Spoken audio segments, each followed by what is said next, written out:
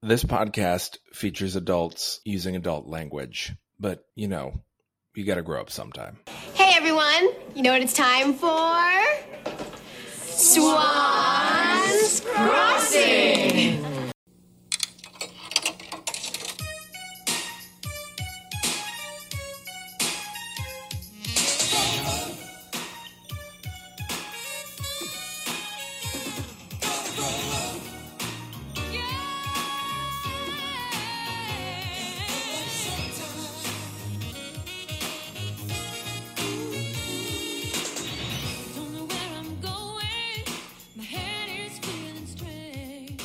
This is a real bummer of a Friday episode.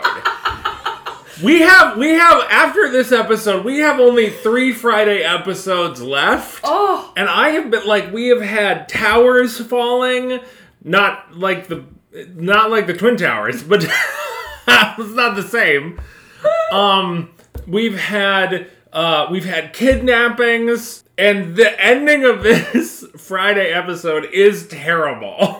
Is it not the worst? Yes. It's not, it's definitely not the most exciting Friday episode, for sure. Very, very upset. I want to reassure you, next Friday episode is a real baller. Okay, great. It's great. great. We've had cake explosions. We've had it all. Well, this has Gotta Grow Up Sometime, a Swans Crossing retrospective. I'm Libby Grant. I'm Nathan Kessler-Jeffrey. We watched episode 50, guys. It was not great. No, very upsetting. Not what we come to expect from a Friday episode of Swans Crossing. This whole week has been lackluster. I mean, it's been a lot of exposition, plotting. We did get a new set. Yeah, this week. Yeah. But that's about it. Yeah, it's... For an episode that features somebody being in a coma, it was surprisingly lame. Yeah. Okay, yeah. Anyway, let's get into it. Okay.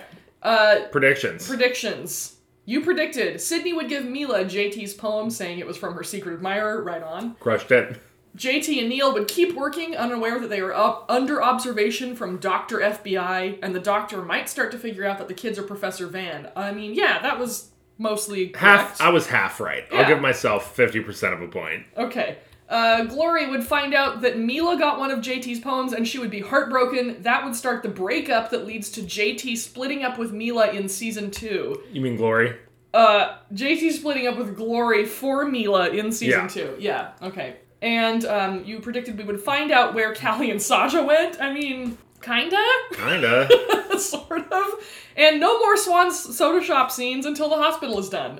That is correct. Let's talk about the thumbnail. Yeah, go into that thumbnail. We've got a close-up on Sydney, camera left, Mila leaning over the back of the fainting couch in her room behind her. Sydney has that dead-eyed expression that can only mean that she's doing something for Garrett under duress. And Mila's mouth is half open as she has this impish glee in her eyes. She's also wearing an incredibly bright pink t-shirt, which really pops, even in this already garishly pink room. It does. When we got to the scene in Mila's room, I actually kind of did a double take and I was like, wait, did they change something about the set? It looks pinker. It was just Mila's insanely pink shirt. It's incredibly pink. I think we often forget how intensely colored things were back in the early 90s. That was a thing where they would just try to amp up color as much as possible. I had some pretty incredible, neon yellow clothing in the 90s. Oh yeah, I was into hot pink back then. Nice. Folks, this has got to clean up sometime.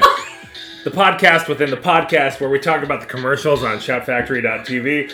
Returning this week is our favorite brand of hot sauce, Texas Pete's.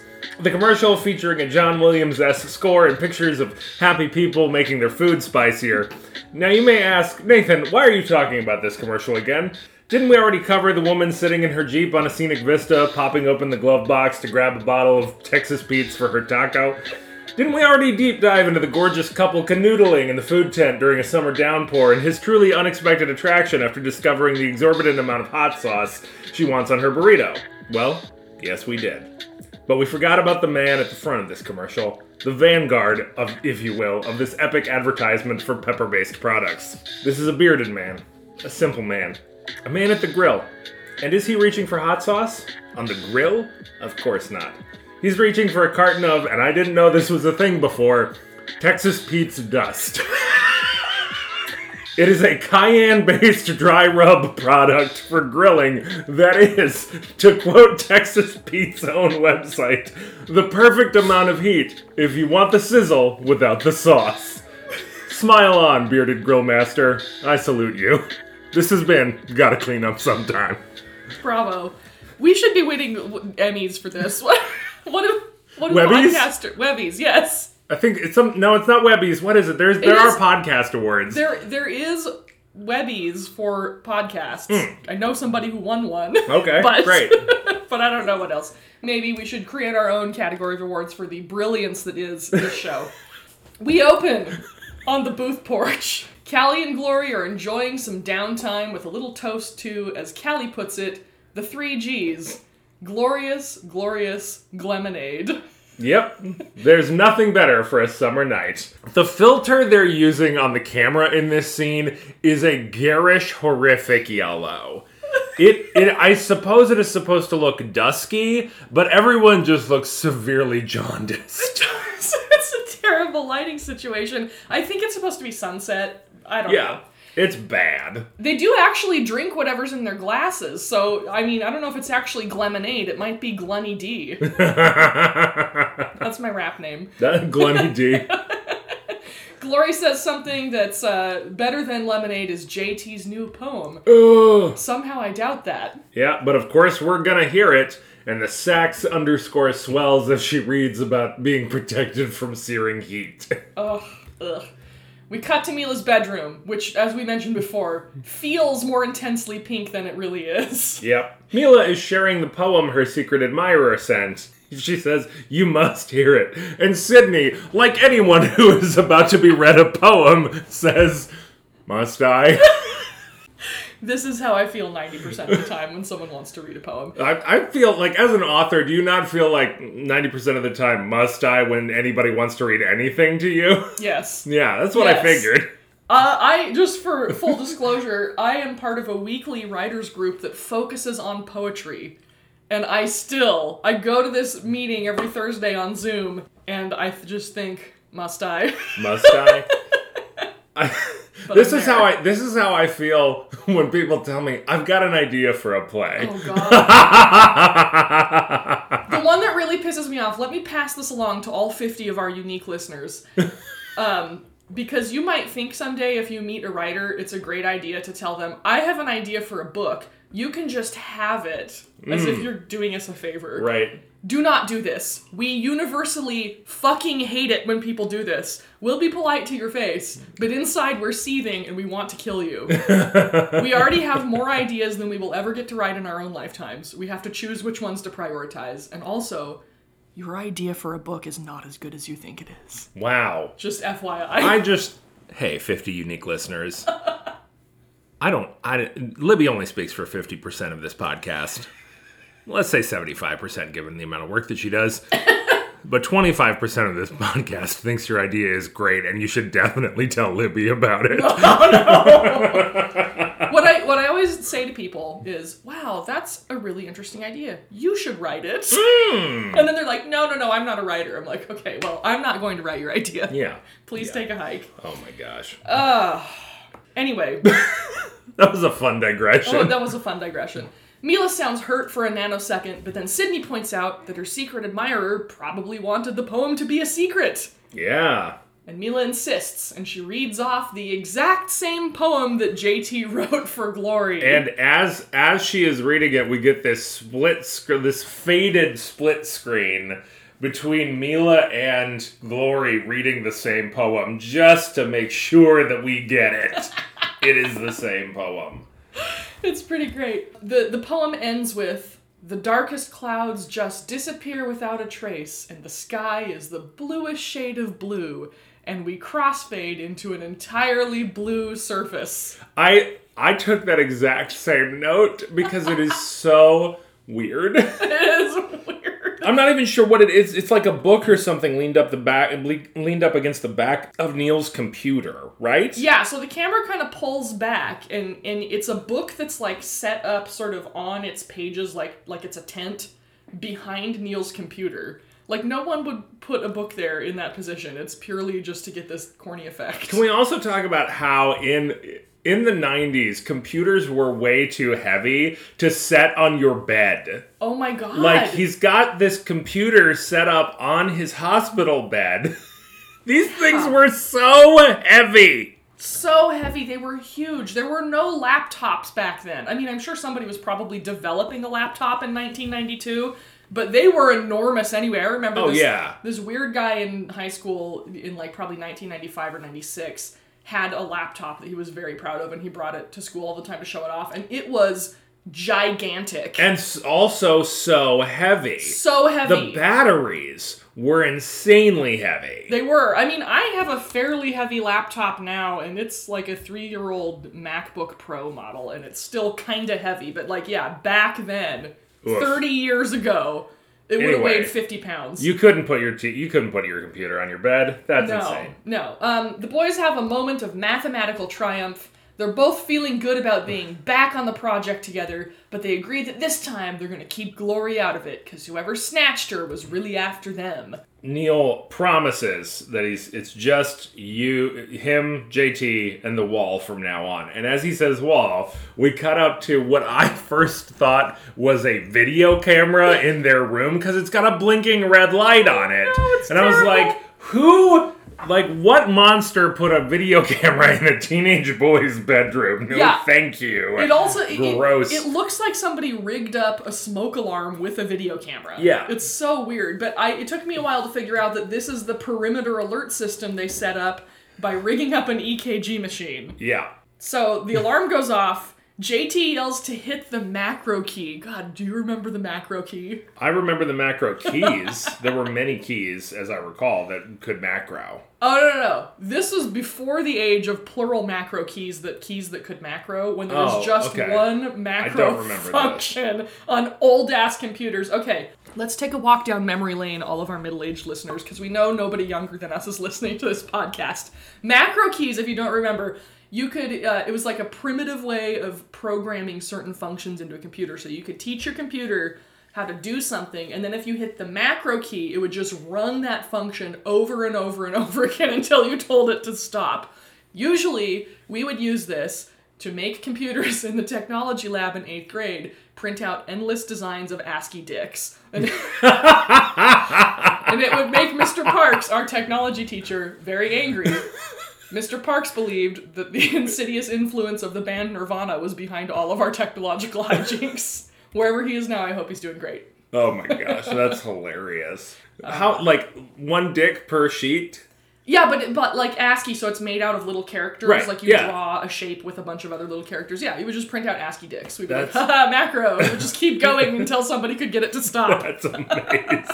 It was fun. The suspicious FBI doctor comes in. Neil and JT pretend like they're playing a computer game. And there's... I love this moment because Dr. FBI walks in, and there are books strewn everywhere. All of these science books. And you would think that they were doing science, but all of the sounds coming from the computer are these, like, sci-fi game sounds. So they're, like, pretending that they've been in here playing a sci-fi game, when in fact there's, like, physics and chemistry books all over the bed. Right, great disguise. Yeah, well done, guys. They're so disorganized that I put in my notes, these boys gotta get some Trapper Keepers or something. Then I got curious, and I went to eBay and looked up Trapper Keepers. Y'all, vintage Trapper Keepers are selling for like $200-300 now. Ew. Why? No. What kind of middle-aged adult is like, you know what I want? That Trapper Keeper I had in 4th grade. Well, there's a lot of things that middle-aged adults want back from their childhood. That's true. That's right. I mean, that's why nobody makes new TV shows anymore. Stranger Things. Oh, God. But Dr. FBI kicks out JT because visiting hours are over. And essentially, like, they've turned this hospital room into their clubhouse, which I think is hilarious. But JT takes off, we cut over as he enters the lobby of the hospital, and he leaves, and Captain Baldy comes in wearing an operating gown, mask, and the Ninja Turtle Band-Aids on his head. Fantastic. I love it so much. Yeah, my notes say he's wearing a face mask like he's trying not to catch COVID. Yep. The suspicious music plays, we cut to the theme song, And I was worried because it was the long version, and this is a Friday episode. And I was right.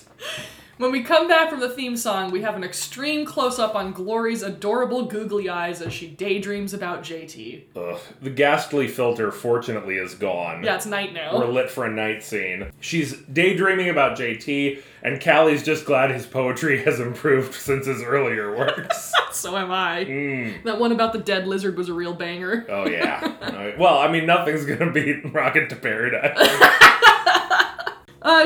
Callie asks Glory if she has ever loved anyone before, and Glory gets all defensive and is like, what makes you think I love JT?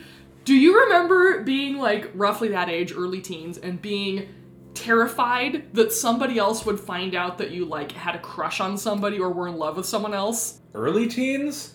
This lasted well into my 20s. I love that. I mean, you gotta remember, I grew up in an extremely conservative household, Oh, yeah, okay. and, like, relationships were the big, like, no-no.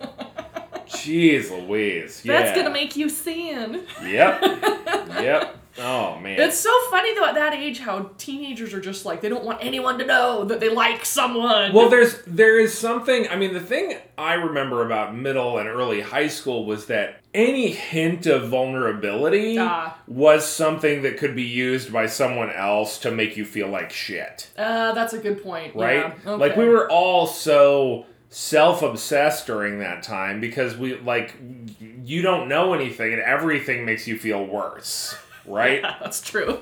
Boy. Glory's a little concerned. She wants to know, if you say I love you to someone, does that mean you're making a commitment? Yes, you're married now, Glory. Yep, that's it. You're done. Lock it in. Callie admits that she's never told anyone that she loves them but her father, and I love this moment where Glory, who seems a lot younger than Callie, goes, "You will someday." Trust me, it just happens. Yeah, jeez Louise. Then Glory tries to articulate what she loves about JT, but she gets all tongue-tied and can't explain it, and it's very cute. Yeah, Callie coaches her through it, and Glory settles on the fact that JT is gentle. And then they clink their glasses of lemonade and laugh. I don't remember who said it, but somebody says, I don't know who... No, it's Callie. They're talking about JT's gentleness, and she goes, I know who brings it out of him. I think a guy shows his truest side when he's around a girl that he likes. And I was like, not at that age, you idiot. No, definitely not. Glory tries to make Callie figure out what kind of traits Callie, brings out of guys. But before Callie can say anything, Jimmy shows up, wearing an old chambray shirt that has had the sleeves ripped off, so it's kind of like a weird long vest, and a white t-shirt underneath with the sleeves rolled up to display his guns. Right? And he essentially grabs Callie out of the chair and just hauls her off. Yes, and as they run off, Callie says to Glory, "The Beast!" As in, that's what she brings out of dudes. Okay. Ew. Grody. We cut to Mila's room, where Sydney has just delivered a fresh box of candy to Mila. We have to talk about the penguin in the Paddington hat. You texted me about this penguin. I am obsessed. I don't know that we've seen it before, because I feel like if we had, we definitely would have talked about it. Or if we've seen the penguin before, it has not had the hat on. This is I want to say it's maybe 2.5, 3 feet tall. Larger than life penguin with a little Paddington Bear hat on it. And this is the cutest damn thing in this whole room. It is. Probably because it's not pink. And it feels like something that would actually be in a real teenager's room, too. Yeah! It works. It's great. And I think, I'm 99% sure it's the first time we have seen the penguin at all, let alone with the hat. I would trust you because you have seen this show so many times. I was absolutely the camera doesn't linger on it very long, but I rewound it and I was like, show me the penguin again. I want to see that penguin. I wanted to see the penguin. Give me the penguin. Okay. Mila's trying to get details about who the secret admirer is, but Sydney won't tell. However, Mila asks her a bunch of questions about her secret admirer's many traits, like whether he's generous and cute and has wheels. Right? Sydney keeps answering these very vaguely, which definitely the one thing that she says is that he's definitely nothing like Billy Gunn. And I would have to say, not 100% true. No. I mean, nothing like Billy Gunn in the sense that he doesn't wear a wicker wreath around his neck and attempt to do creepy things. Well, no, Garrett does attempt to do creepy things to girls. Yep. Yeah, so, I mean, he's not in a rock band. He's not in a rock band, and he doesn't have a photo of Princess Diana on the one wall. Not that we know of. We've never seen right. Garrett's bedroom. Thank God. I would expect that is just papered with, like dead animals. Photos of dead animals. Garrett's everywhere. bedroom, 100%, is full. Like, the walls are plastered with pictures of women he's ripped out of magazines, but the eyes are blacked out. Yep. Yeah, definitely. God. Sydney gets Mila to look more closely at the paper the poem is written on. It says, Chandler. Folks, this was before Friends, so I don't know who came up with the name Chandler or where, but it's great. Here we are. This is a person Mila's never heard of, and she wants to meet him, but Sydney reminds Mila that she is grounded and sealed into the room like a tomb. So Mila says that Chandler will find a way to see her if he's half as romantic as Sydney says he is. And Sydney goes, right. And we cut to Captain Baldy creeping into Neil's room at the hospital with a flashlight. Out in the lobby, Neil seems to be coming back from the bathroom or something in his robe, and he pulls a candy bar out of his pocket. I love this moment because he pulls this candy bar out of his pocket, looks extremely pleased with himself over it, and then he strikes a pose at the door to his room with one hand on the handle, posing with this candy bar, and just stands there. He does not go in. He's just like, here I am! Yep, I know that this is where we're cutting to the next scene. That's so good. I don't need the illusion of reality. Who does? Not in this show. Oh, we cut to the Tool and Die, where Callie and Jimmy are sneaking in with a flashlight. There's a lot of flashlights in this episode. Flashlight heavy up. Jimmy seems to be searching for something, but is explaining nothing as Callie is asking him a lot of questions, as a lady might do, given that a man has dragged her out of her chair and taken her to a dark shop in the middle of the night. Right. Callie finally says, she's like, Jimmy, what's going on? Tell me what are you holding back? And she finally says, Jimmy, let me have it, which inspires him to grab her face and move in to kiss her. At this point, I texted you that the title of this episode should be Jimmy Misreads the Moment. Not a bad title. Going back real quick, do you remember those incredibly cheap plastic flashlights from the 90s? Oh, yeah. That is it is literally just a sheath of plastic around batteries with the flimsiest, those switches on them broke almost immediately. Those things were terrible. For sure, they were worth nothing. Yeah. Before their lips can meet, Saja makes a karate noise and comes flying in through the shop door in full ninja regalia. Cut to commercial. Yes. When we come back from commercial, Callie asks what he's doing there. He returns the question and then asks, and why are the lights out? And as the racist Asian string plucks sound, Saja's eyes flit back and forth between them to the music as he realizes what he walked in on. He gets a little mad because he's been out all night in his ninja gear trying to track down the great Mamba Jamba while these two are just hiding out in the shop getting handsy. Canoodling. Listen, all I'm gonna say is that any other normal person in this situation would go, oh shit, and just leave. Just leave, Saja. What is wrong with you? Callie tries again to get Jimmy to spill the beans on whatever information he has. Jimmy says a bunch of circuitous nonsense, and and Callie gets impatient with him, and then Barrick shows up! He swings wide the door, flips the lights on, and says, isn't this a cozy little group here? Busted!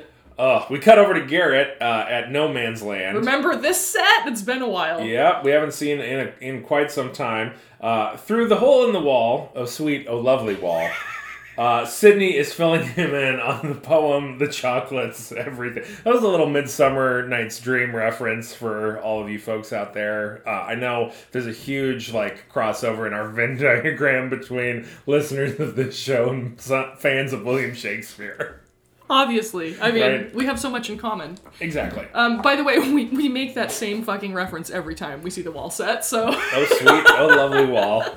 Garrett is looking very smug and pleased with himself over how well things are going with the whole Mila plot. And Sydney is telling him everything Mila likes about Chandler. She says the thing Mila likes the most about Chandler is his poetry. This is a problem, because neither Sydney nor Garrett can write poetry. As we will soon find out. Yeah. But Mila wants more poetry, so Garrett says, I'm going to have to get out my rhyming dictionary.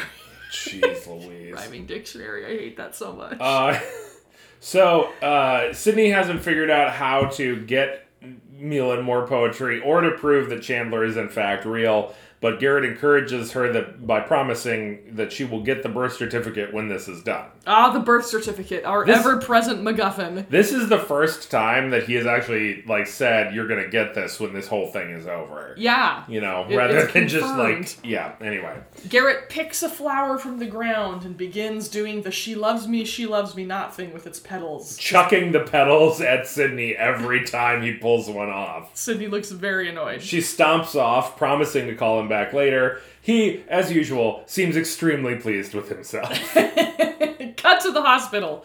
Neil is where we last left him, posing triumphantly with his Kit Kat. He starts to head back through the door, but Dr. FBI Guy appears and asks him why he's wandering around. Apparently, Neil has a reputation as being the worst patient on the floor. It's not surprising after seeing the absolute wreck his room is. Yeah.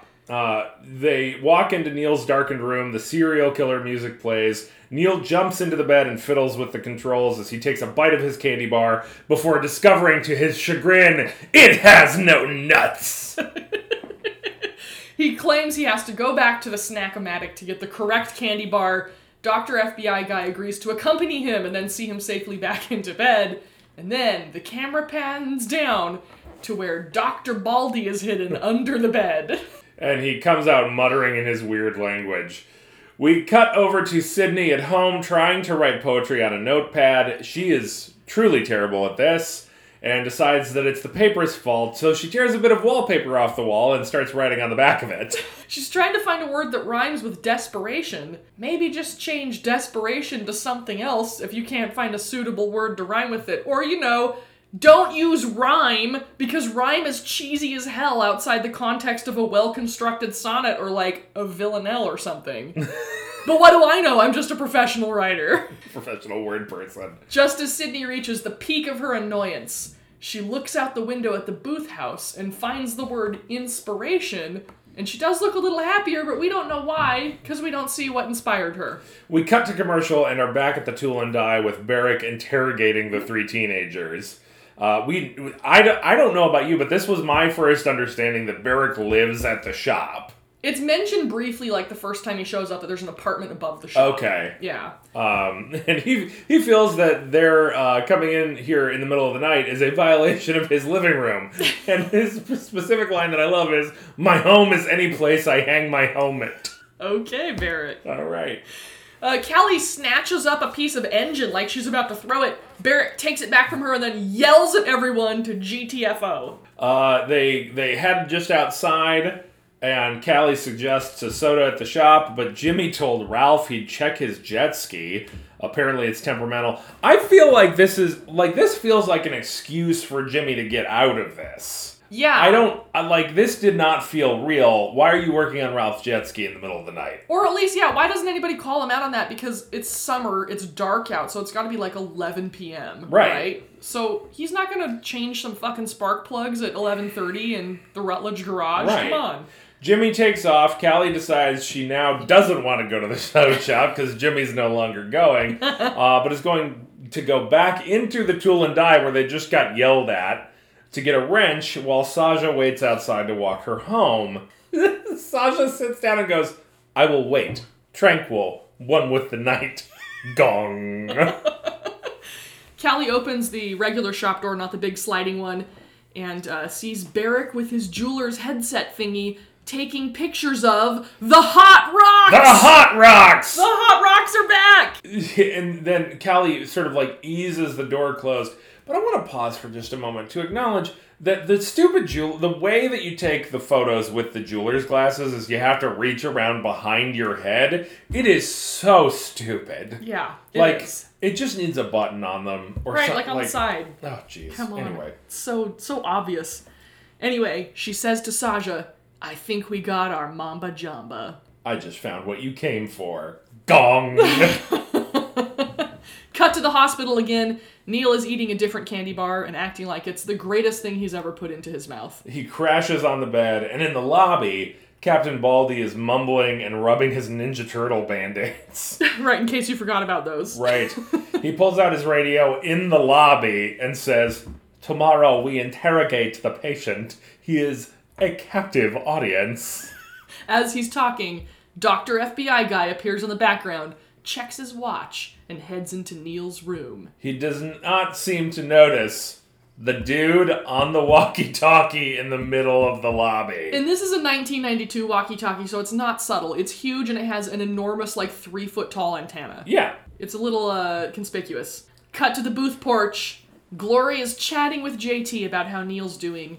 JT says he wrote a new poem, and he starts. God. Yay! He starts reading it to Glory. They talk. It's comparing their love to a rose. It's whatever. But in the bushes in front of the porch, the camera started to pan down, and I was like, oh, are we gonna get more Baldies? No, it's Sydney copying down every word of the poem, and Sydney is weeping while she does it. She has tears pouring down her face. Just weeping. It looks so bad, but fortunately, we freeze frame on that and roll credits. Oh my god. Oh my What a word. ridiculous episode. Who was our psychopath of the week? I kind of feel like maybe it was Barrick, just because he really, he was sort of justified in kicking them out of the shop, but also he, really yelled at them like a crazy man. I mean, I'd also give Garrett some consideration just for how pleased with himself he was. Was Jimmy the psychopath of the week for just showing up and dragging Callie off to a dark shop with no explanation? I'd have to say yes. Okay, we're going with yes, Jimmy. Jimmy, what you doing, bud? Yeah. Bud. Swan count. Misread the situation. Only one new fake swan. We spent a lot of time in Mila's bedroom this episode, but we never see the swan on her bed. Wow. I was looking for it. It was weird. So we are at 4 imaginary swans, 24 actual swans, and 120 other swans. If I'm doing my math correctly, that's just over that's just under 2.5 swans per episode. Wow. For 50 episodes. Dang. A lot of swans. Yeah. What are your predictions for next week? Okay. I think we get one more or two more episodes with Neil in the hospital. The Baldies are going to try to interrogate Neil. And they're going to pose as doctors so that Neil doesn't know what's going on. Dr. FBI is going to be searching through Neil's room trying to find Professor Van or information on Professor Van. Sydney is going to give Mila the new poem. Mila's going to love it and get more excited about meeting Chandler. So Sydney is going to try and concoct some way for Mila to see Chandler without meeting Chandler. Maybe they do a Juliet's balcony sort of scenario. I don't know how they do that with the sets that they have, but I like the idea of someone being down in the dark below. I don't think we're going to there's nothing really interesting going on with Sandy and Owen right now, so I don't think we're going to get any of them. Probably because Neil's going to be in the next episode, JT and Glory are also in the next episode, being cute, and we're not at the point where Glory finds out about JT's poetry also going to Mila yet. I feel like that's going to drag on for a while. Okay, well, we will find out how correct you were or were not next week on episode 51. 51. 51. We're in the final 3 weeks. Oh, 15 more episodes to go, and you don't have to do this ever again. That's great news. Thank you to Richard Winsler and Steve Lane for the use of our theme song, Gotta Grow Up Sometime, from the hit show Swans Crossing. And if you want to find us on social media, we're on Instagram at SwansCrossPod and on Twitter at GottaGrowUpPod. And until we can see one another again, may you always be cooking with the sizzle without the sauce. That doesn't count, because that's from Gotta Clean Up Sometime. Okay, we can do another an one. actual Swans Crossing reference. Let's see. Until we see each other again, may all your rocks be hot, and may all your spark plugs be changed at 11:30 p.m.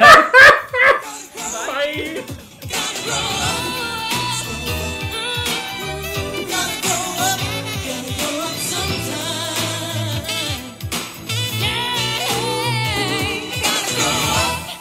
Excuse me? Your nails.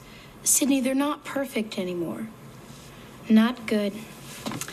And if ever there was a time you had to be perfect, Sydney-o, it's now.